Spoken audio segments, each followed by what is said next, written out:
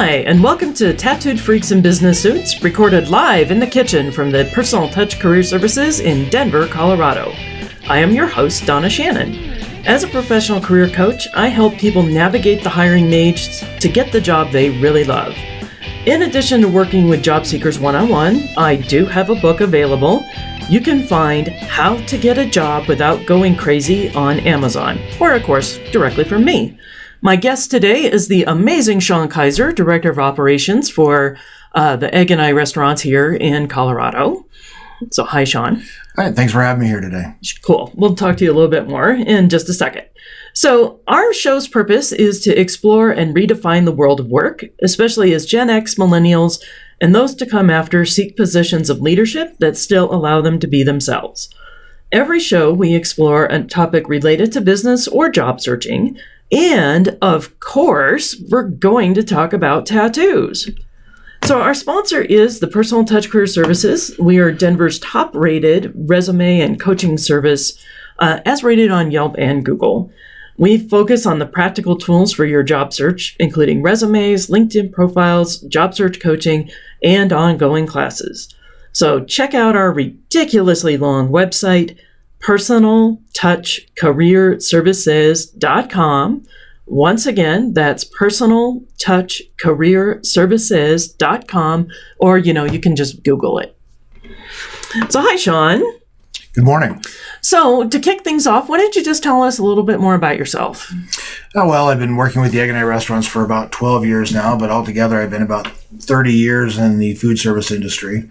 So I'm not a young guy anymore, and I've learned a few things here and there, and it's been a great journey learning the business side of things. Great. So one of the things that you're always telling me, and I'll give our listeners a secret, I consider Sean to be one of my mentors.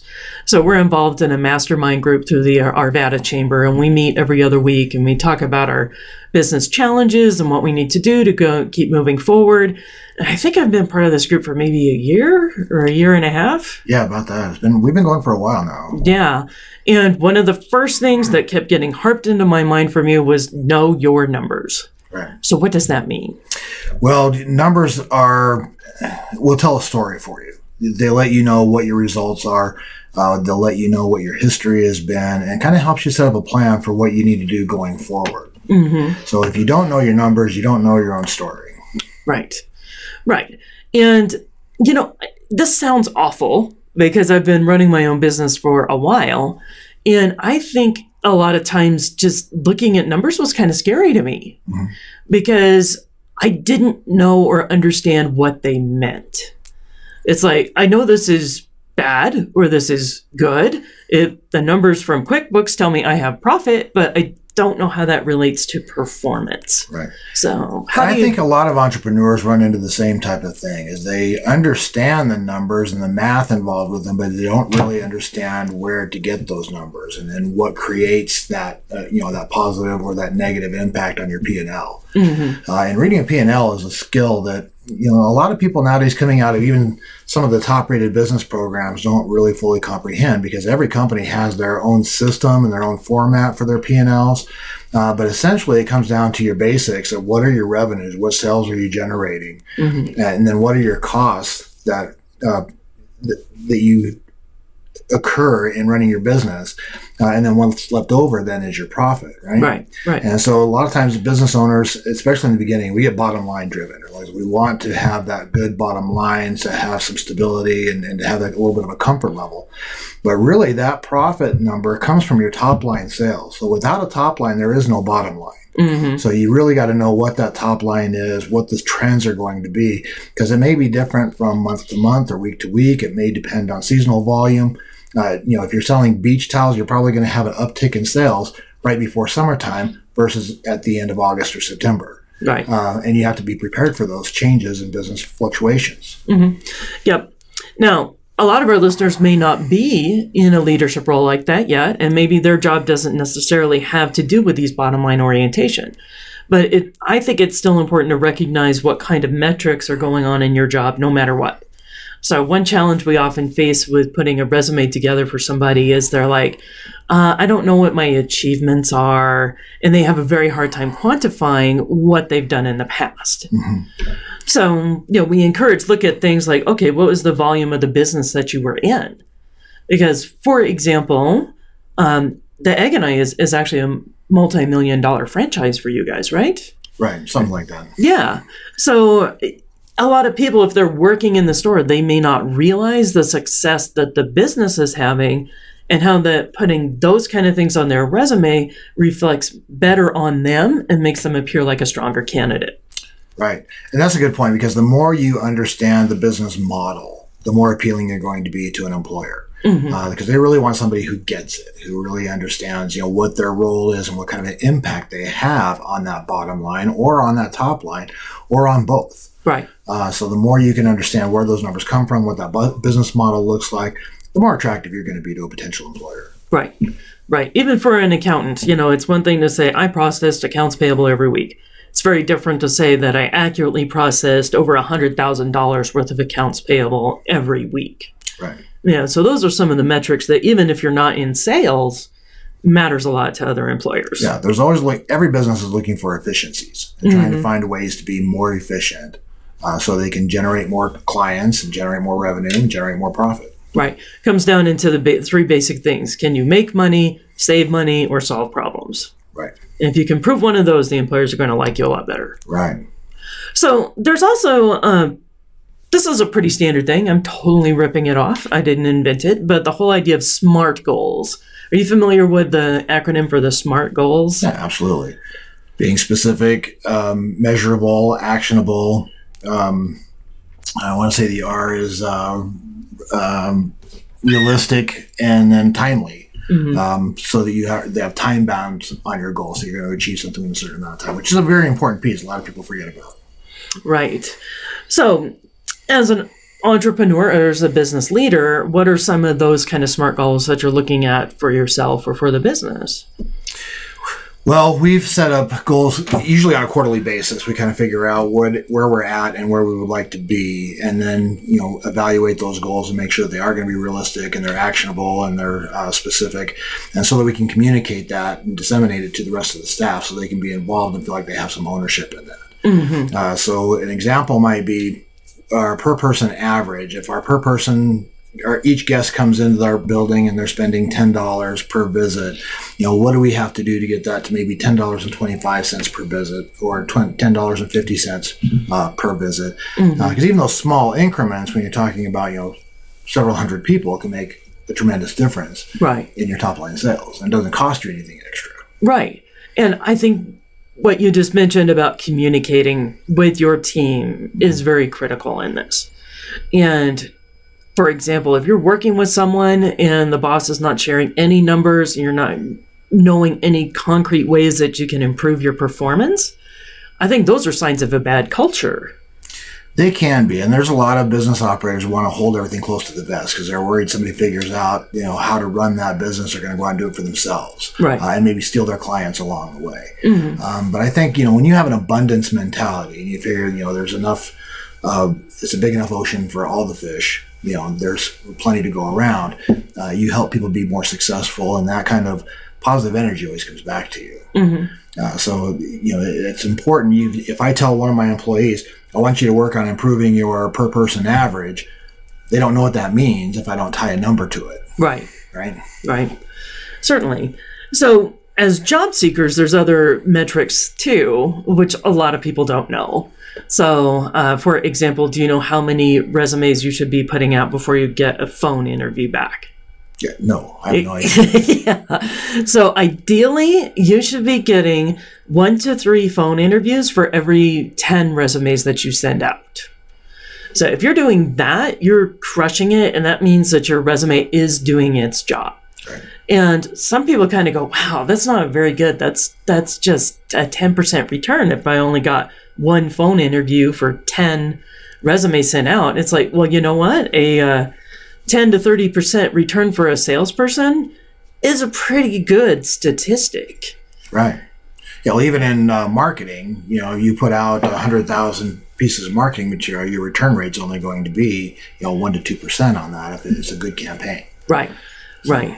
And the other thing too is like a job seeker may look at 100 different job postings or 100 different companies just to get to the 10 that they're actually interested in, that want to go, they want to bother doing that intense application process or tweaking their resume and tracking down hiring managers, all of those things that we do in addition to just applying to jobs online.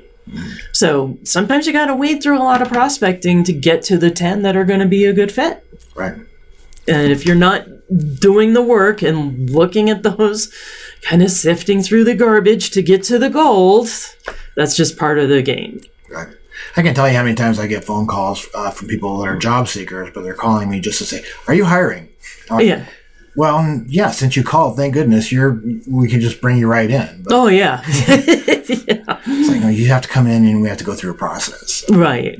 But it just amazes me. Sometimes people think they're going to get hired off of an email or off of a phone call, and it's a little bit more intense than that. And I'm sure the people that you're dealing with in your job searches are looking for higher, skill level jobs, so they don't have the same kind of issues with that. Well, even then, there's people who don't understand all these extra steps that they have to take. Mm-hmm. That's actually a lot of people when they come to us, they go, well, one of our hot markets in Colorado right now is IT, and specifically like software developers. We have a real serious gap in the talent versus the available jobs.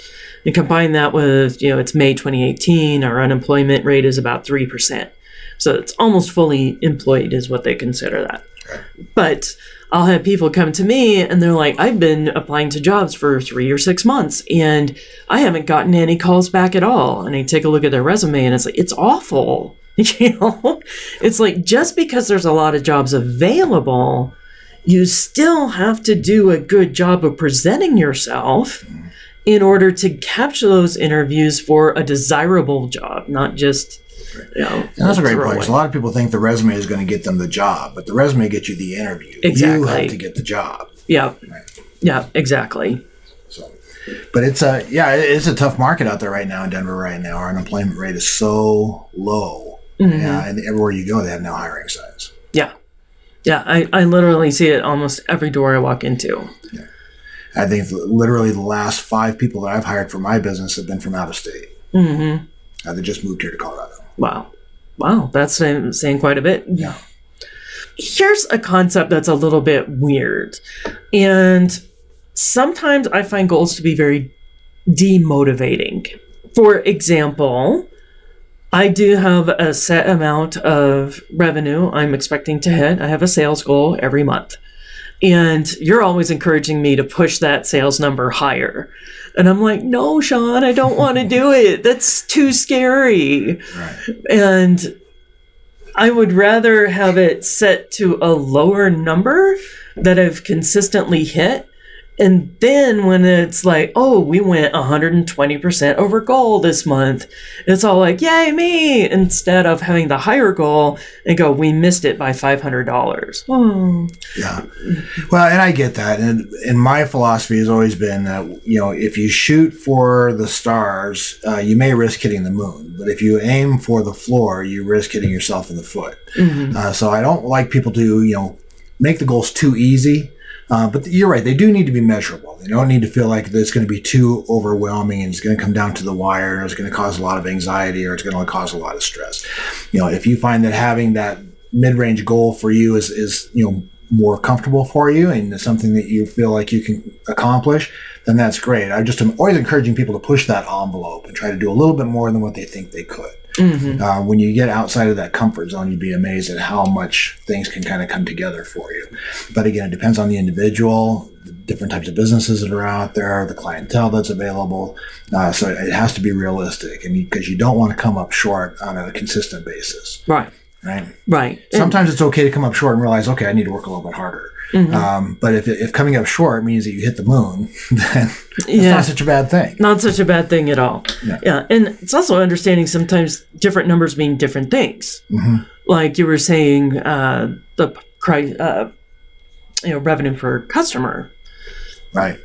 Yeah, because we figure out, we know where our sales come from. It comes from our customers, right? So we figure out, well, if we're going to increase our revenues, we have to look at, is it getting those customers to come in more frequently, getting those customers who come in to spend more money, or getting new customers to come in the door? So a lot of focus and energy is put into getting new customers, and that's great. You need to have that.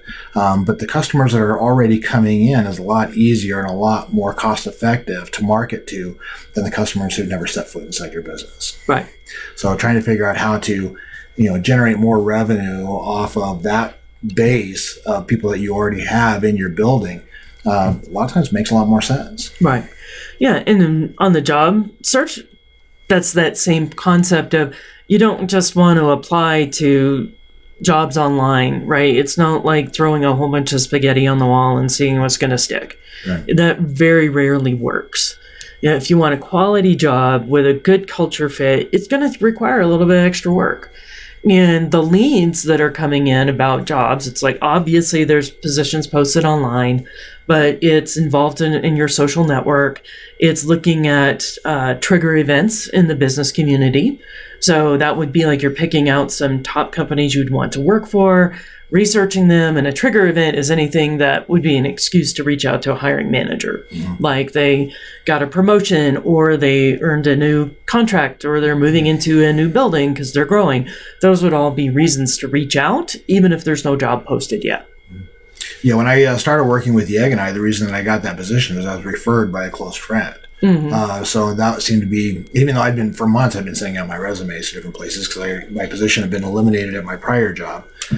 So I was laid off there, trying to find another comparable position. Wasn't having any luck locally, but I had a friend in Fort Collins that said, hey, I know these guys that have these restaurants. They're looking for a manager. Would you be interested? Send my resume. We set it up, and the rest has been history from there. Yeah. But even the position I had prior to that came from a referral as well. Somebody that said, hey, I know somebody that'd be a great fit for this position you're looking for. Got me their information. I reached out to them, and that's how I got that position. So it's utilizing the resources that you have around you rather than just kind of that shotgun method. Yeah. Right? It's better to have something you're aiming at. If you're going hunting, you want to make sure that you take aim before you squeeze the trigger. You don't want to just fire your gun and hope something good runs into that. Yeah. Yeah. And that's the other point, too. It's something good. You can take the shotgun approach, and companies that are bad will hire you very quickly. One of the metrics that I also advise people to do is like when you're in the interview process, if they offer you an opportunity to be a later candidate to interview, like if they say, do you want to come in Tuesday or Wednesday, you should take the Wednesday appointment, because most of the time people remember best the people they met last. So coming in later in the interview process, those people statistically tend to get job offers more often. That's brilliant. Yeah. And then I was working with one of my interview coaching clients. I was explaining that to her, and she goes, you know what? Our company doesn't do that. As soon as they find the right person, they hire them on the spot, and then they cancel all the other interviews. I'm like, really? That's very bizarre behavior. And she goes, well, you know what? Actually, we have a lot of high turnover, and we end up with people who aren't real qualified to do the job. I'm like, gee, I wonder why. And it's like, you're working with me because obviously you want to leave this company as well. Right. Any company that's going to hire you on the spot, or if the job has been open for a very, very short period of time, that's another red flag about a bad job situation. So sometimes a quality position, it's worth waiting for. Right. Yeah, I agree with that completely. And I can't imagine not wanting to talk to as many qualified candidates as possible before filling a position, especially if you have a limited number of spots you're trying to fill. You want to get the best people you possibly can. They're not going to just be a great qualified candidate, but are also going to fit into your culture and that are going to be affordable. Because sometimes, I've run into situations where we've had great candidates for a position, but wanted a lot more than what we can afford to pay them. Yeah. It's not that we didn't, we're not willing to pay them. It's just we can't afford it. So, yeah. So it's not necessarily finding the right person for the job or the best person for the job. It's the best person you can afford for the job. Right. Right. Those are the big things that, employers are looking for. Right. Right. All right. So it's our favorite time of the show right now. We get to talk about tattoos. Excellent. And you actually have two, don't you, Sean? I do. I have a couple tattoos. I got my first one right out of high school when I graduated. I thought it would be a good idea to enhance my bad boy image and be more appealing to the ladies if I had a colorful Pegasus tattooed on my back. You know, Pegasi are not very manly. No. Was this in the 80s too? It was in the 80s. It wasn't very well thought out, but it wasn't as bad. My best friend also went and got a tattoo, and he got some blue unicorns tattooed on his chest. Oh my gosh. And I thought that was a little questionable, but I thought, the colorful Pegasus would be nice, but then I realized, no, that's not really very manly. So. Yeah. But later on, I got married at a very young age also, and subsequently divorced at a very young age. And going through that whole process, I decided I was going to get the lone wolf tattoo on my shoulder. And it was a pretty large tattoo, so it took a lot longer than I thought it was going to. But a lot of people talk about how much it hurts to get tattoos and that sort of thing. And it really didn't bother me a whole lot until I got that wolf and we were going through all that surface area. Oh, yeah. It got uncomfortable there for a while. Right. Well, actually, we're on the upper arm. It tends to be one of the easier places to get tattooed because there's like a lot of muscle and the skin is just a little bit tougher in that area. Yeah. Because my first tattoo that I got in that area, I actually fell asleep in the chair. Oh, really? Yeah. But I might have really high pain tolerance too. Right. Well, my oldest daughter, when she graduated high school, for her graduation gift, she wanted a tattoo. So I said I would take her out and buy her a tattoo, and she'd pick out what she wanted. And she decided she was going to have one placed on the top of her foot that would go up around her ankle. Oh, it's a hard place to start for the first one. Yeah, that's going to hurt a little. But I let her, pick out what she wanted, and it turned out very nice. The guy that did our tattoos, and I wish I could remember who it was now, but it was very good. But he was telling me, he says, he's had some guys that have had tons of tattoos, and it doesn't matter where you put it. There may just be that one time where they go in and the pain becomes to a point where they feel like they're going to faint or they're going to pass out, and you got to take a break. And it's a little different for everyone, and every situation could be different. No matter how many times you have a tattoo, it can be a different experience every time. So yeah. Well, thank you very much for coming in today. So why don't you just tell me a little bit more about the Egg and I restaurants where people can find them? Yeah, absolutely. We are a Colorado-based company. We started here in Fort Collins in 1987, and I'm the director of operations for a franchise group. We have 2 stores currently in the Denver area, one in Arvada at 80th and Sheridan, and then we also have another location at Leetsdale and Holly, just outside of Glendale. Near Cherry Creek. Our restaurants have a private meeting room available, so we host a lot of networking groups, a lot of chamber organizations, a lot of business meetings, those sort of things, and we're open from 7 to 2:30 Monday through Sunday. Okay. And the food is awesome. I can definitely attest to that. I'm in there all the time. Me too. I eat there almost every day. I wonder why. Yeah, ringing endorsement. All right. Well, thank you everybody for joining us today. Please be sure to follow us. And there we go. Thanks. Thank you.